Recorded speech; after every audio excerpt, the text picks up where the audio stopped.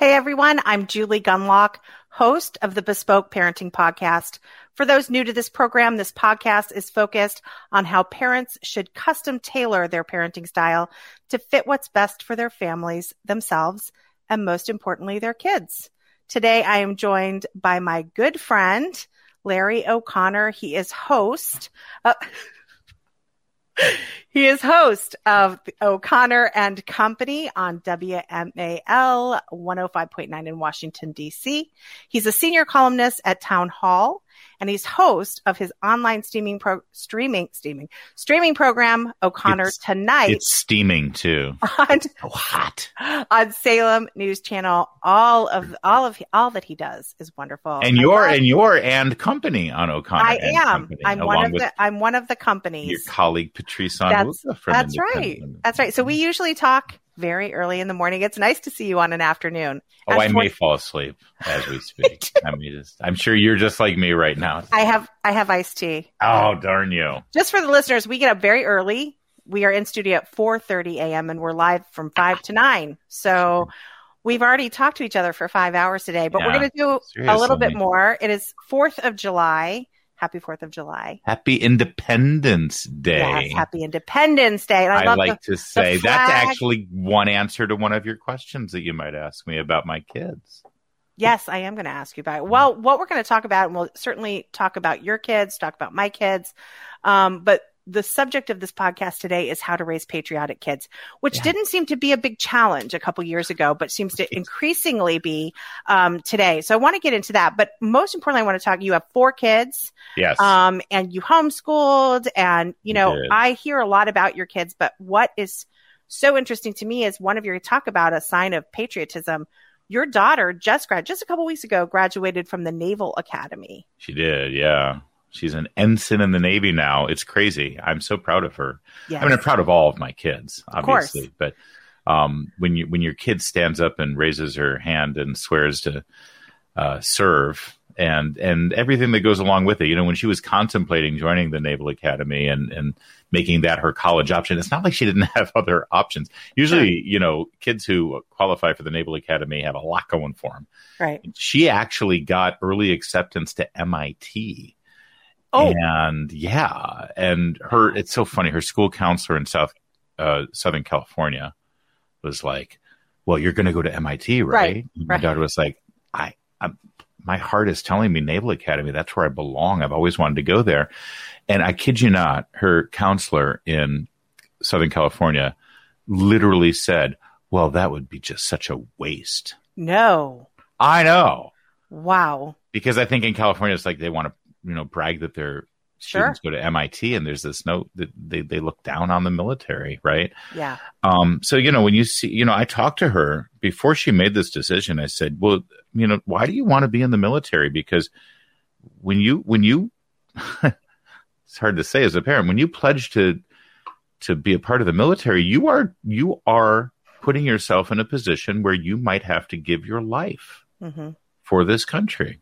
And she said, yeah, I love this country, and I love the idea of that sense of duty, and putting myself in that position, considering what the country has given back to me. It's like, who the hell raised you?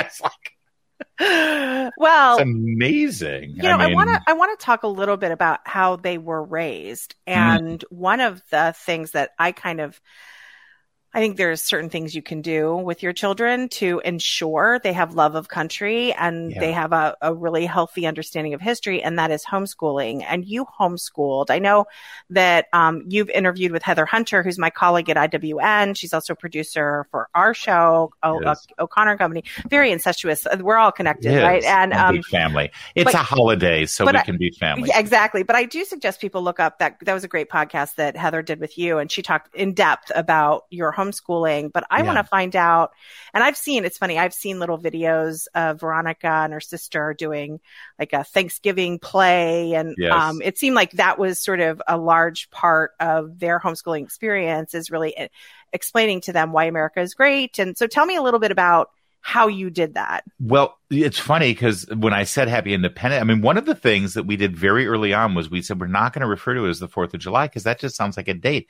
Yeah. It's like Christians don't celebrate, hey, happy December 25th. Right. Right? Like, no, this is not the 4th of July. We're not celebrating just a day in the calendar. This day has meaning. Yeah. And so my kids from the get-go knew it was Independence Day. So what does that mean?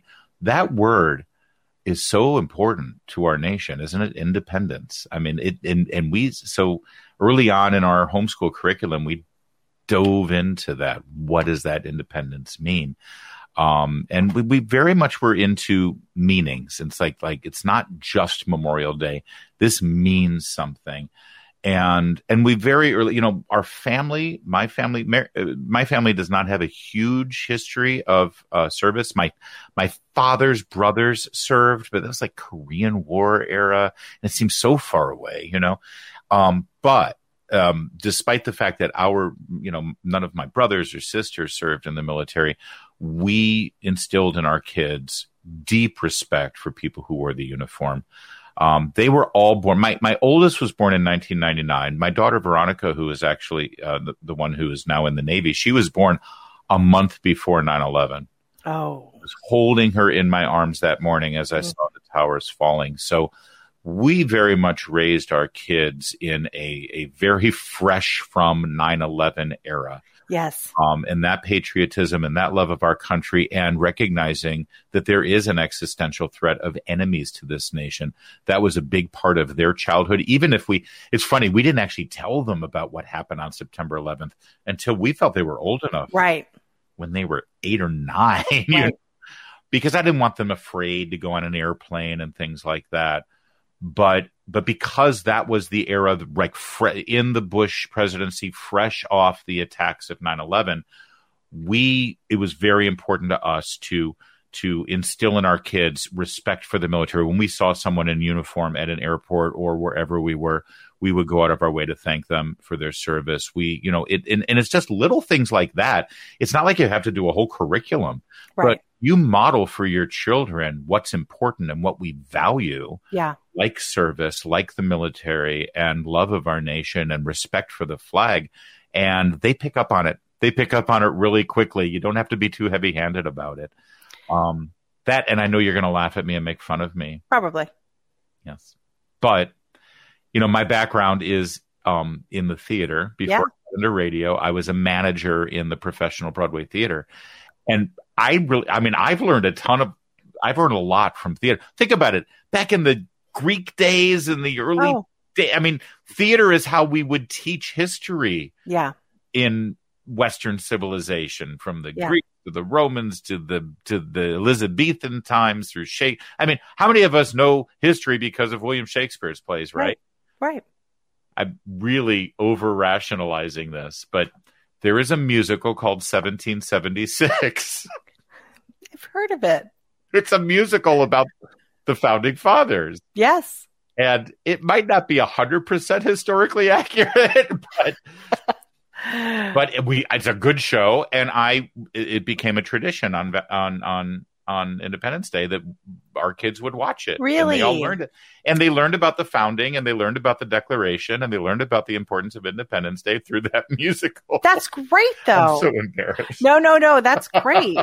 and I think parents need to look for interesting ways that capture children, that capture their imaginations. Yeah. Not always. Don't hand them look. I'm sure my son would find, if you handed him a Constitution, he'd be fine reading it and find it fascinating. But, my other two wouldn't. So you have to be flexible that way. But, Larry, I think one right here. I have these around all the time too. That's awesome.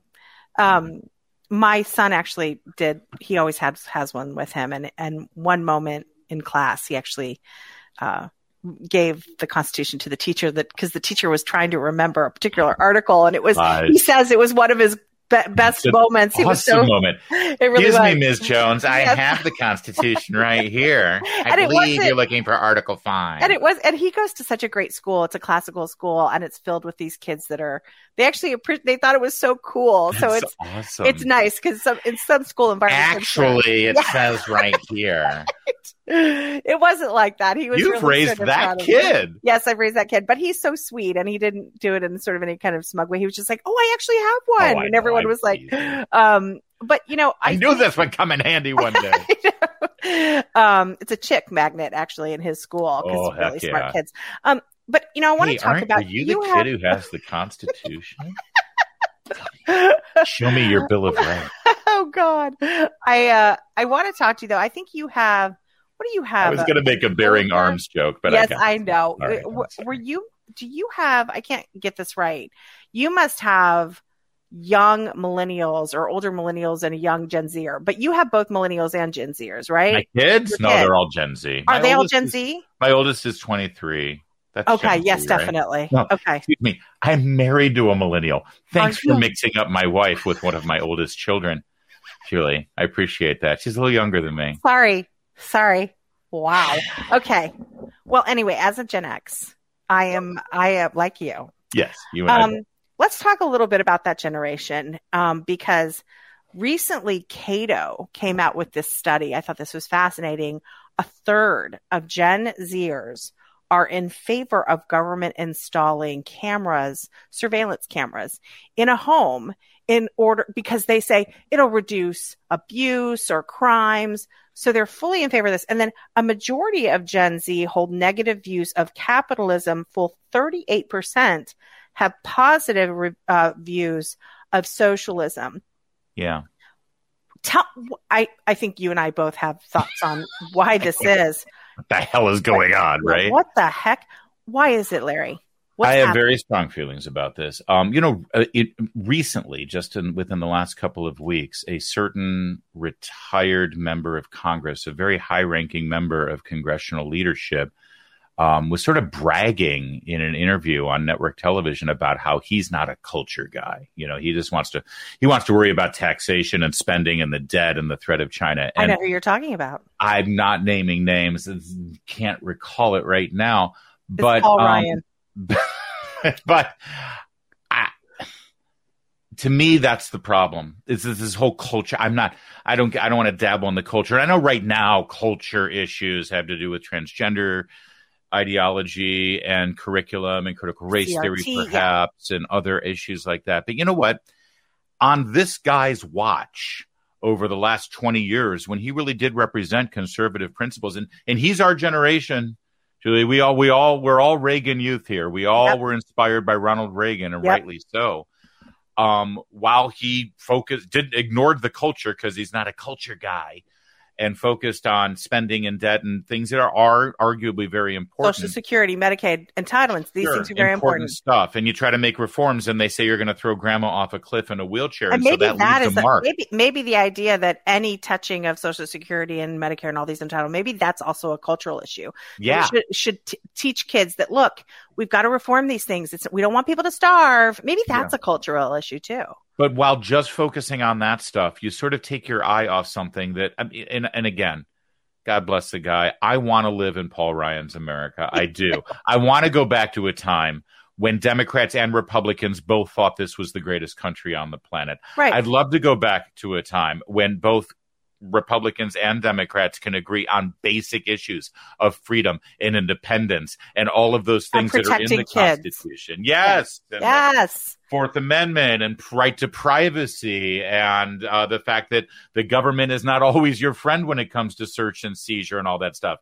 The reason Gen Z now believes those things that you just said in that Cato poll is because the leaders of the conservative movement, our era, our generation, they walked away from things like, school board attendance and running for school board office and making sure that the curriculum is free of all of the agendas that have been infiltrated in there. The reason that Gen Z believes that capitalism is a problematic idea is because conservatives walked away from thinking that, socialism would never be put into the mainstream of the public schools in our country. And look where we are. Yeah. Because we took our eye off the ball. And now we have to go back and fight and say, well, wait a minute, you're teaching our kids socialism in government-run schools? That's why kids believe that. It's because they've been taught it. Yeah. And because, sadly, we conservatives, we got complacent and we thought, oh, well, we won the Cold War.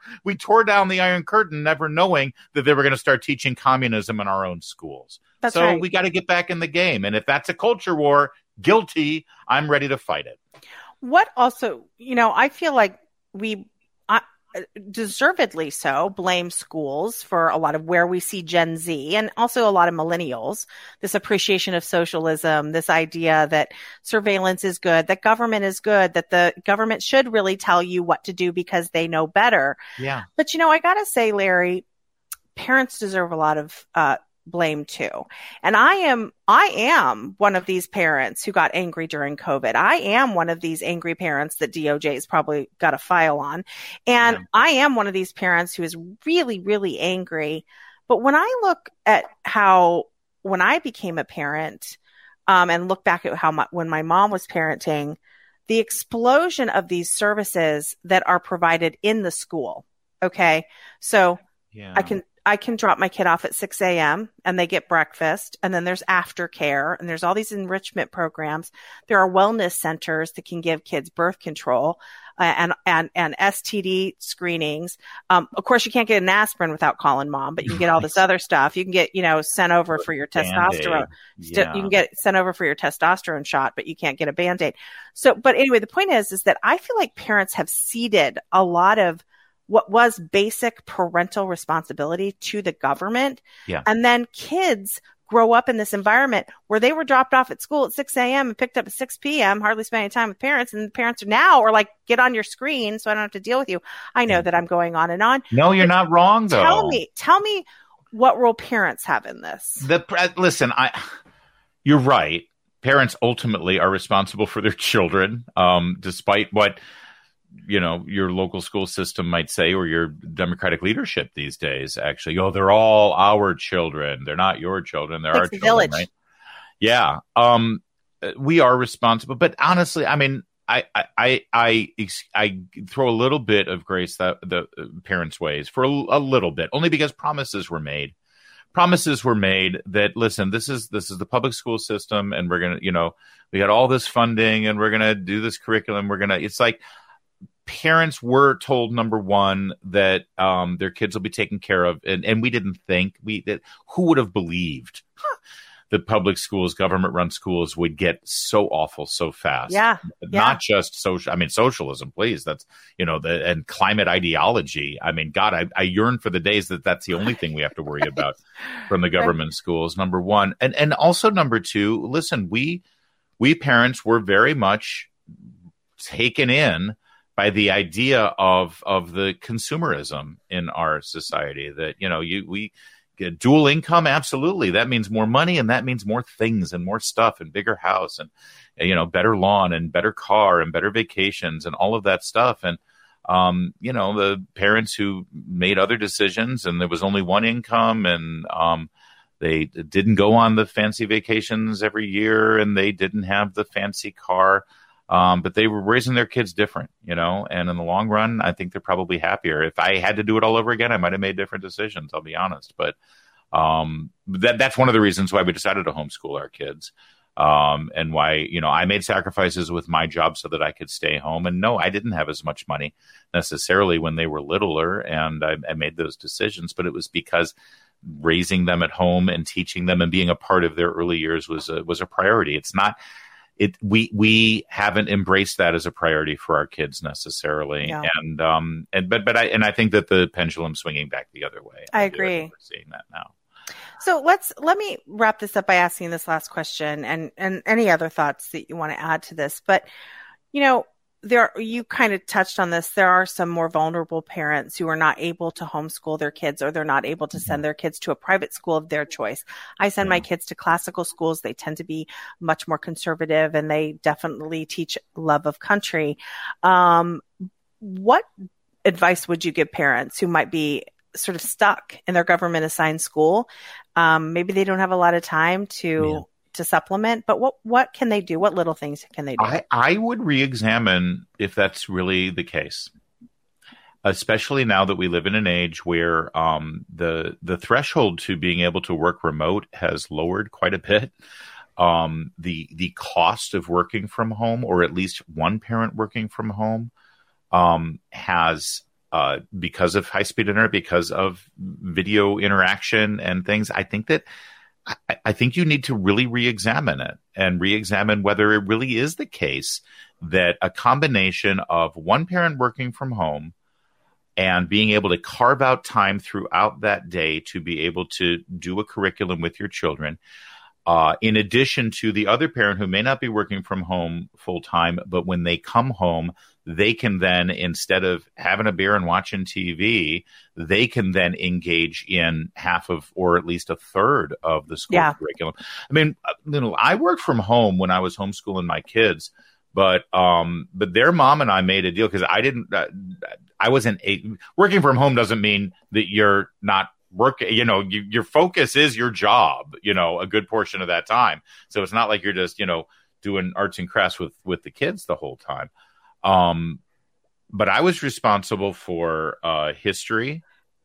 I was responsible for religion, and I was responsible for English, right? And my kids' mom, my ex-wife now, was responsible for math.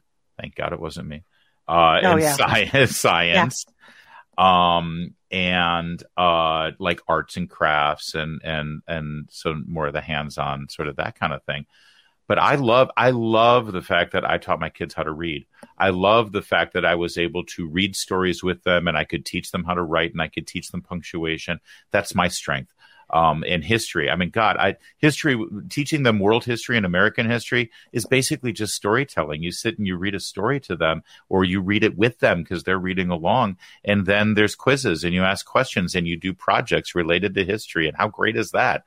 In the 18 months that I homeschooled, I so enjoyed learning along with my son. Yeah. Things that, first of all, I was not taught in my public school in the middle of Illinois, but, so I learned a lot. Oh, I learned a ton when I was teaching. Oh my gosh, it's great. I just want to quickly. But real fast, I just want to. Yeah. I mean, just if I could, because I know it sounds easy, but I know it sounds like I'm making it sound easy. But if it really is a priority for you, you'd be surprised how moving to a different part of the country where it's a little bit cheaper. It's not even that far away from where you are right now, where I know it seems really expensive. But about an hour away from you, there's a much less expensive place to live. And you're in the same general vicinity, but suddenly you've got new opportunities because you're not spending so much on your home. And you'd be surprised if you make this your priority, if you make this your mission, how things start to fall into place a little bit easier. And if it isn't the opportunity for you, I get it. And I'm sorry if I'm making it sound easier than it is. But for some of you out there listening, it actually is kind of easy if you take the time and make it your mission. You are addressing the financial concerns people have, which are legion and understandable. But also there is the time issue. What I think people don't understand is Jack and I would start at 10, we'd be done by 1:30 or 2. Yeah. Because we would pack it in. That's right. And then he would go off and read a book or do it. And then I could do work. So just tell me quickly. And I know it's different. It's like, because I was at the time teaching a middle schooler, but my goodness, when they're really little, it's even easier. So it is. It's not a huge time. I don't think people understand. You are not going to be sitting there for 8 hours. Kindergarten curriculum with my oldest was 45 minutes a day, 4 days a week. And in teaching her how to read in kindergarten, my then 3-year-old learned how to read just through osmosis from being in the room. And you teach your kid to read when they're 3, the next thing you know, they're graduating from the Naval Academy. And they got into early acceptance to MIT. And literally, I mean, before you know it, because that 20 years went by real fast. Yeah. Larry, you're so great. And you're so great. You're great. You're greater. You're best. You're the best. And you are great for this country too. I'm exhausted. Larry, you do a lot of work in the morning to, that's the motto of the news station, is to make sense of the news, and not a lot makes sense right now. I feel like not a lot. especially on the culture front. So thanks for all you do, because I think that you have a very strong love of country, and that shines through on the show and everything you do at Town Hall and Salem, and on the radio. So, well, I'll tell you, the resources and the support and the knowledge that I glean from all the work that Independent Women's Forum has done, and honestly, the infrastructure that you guys have created to be able to help people make sense of a very nonsensical world around us has been so invaluable. And I am forever in debt to Independent Women's Forum and the incredible energy that I get from all you guys, and also just from the members of the Independent Women's Network out there who are just fighting these battles in their neighborhoods. And they let us know on social media and through various ways how they are the tip of the spear. And it's just so gratifying to know that, listen, we got a lot in front of us, and we're fighting it, but we're not fighting it alone. We're fighting it together, and with a smile on our face. I mean, you guys are the epitome of happy warriors, and that's my kind of people. So thank you for everything you guys have done, and thanks for including me in this very special day, this Independence Day. Yes, Independence Day. I will never say. I can't believe I started. Oh no, you should. I love shaming people with that. Yes, exactly. No, I get it. It's a good shorthand, but let's not forget the reason for the season, my friends. The reason for this. Well, listen, thanks again for coming on. I hope you'll come back. We all love you. We're all big fans of Larry O'Connor at IWF. So thank you. And I'm a fan. All right. Bye. The Bespoke Parenting Podcast with Julie Gunlock is a production of the Independent Women's Forum. You can send comments and questions to julie.gunlock@iwf.org. Please help me out by hitting the subscribe button and leaving a comment or review on Apple Podcasts, Acast, Google Play, YouTube, or iwf.org. Hang in there, parents, and go Bespoke.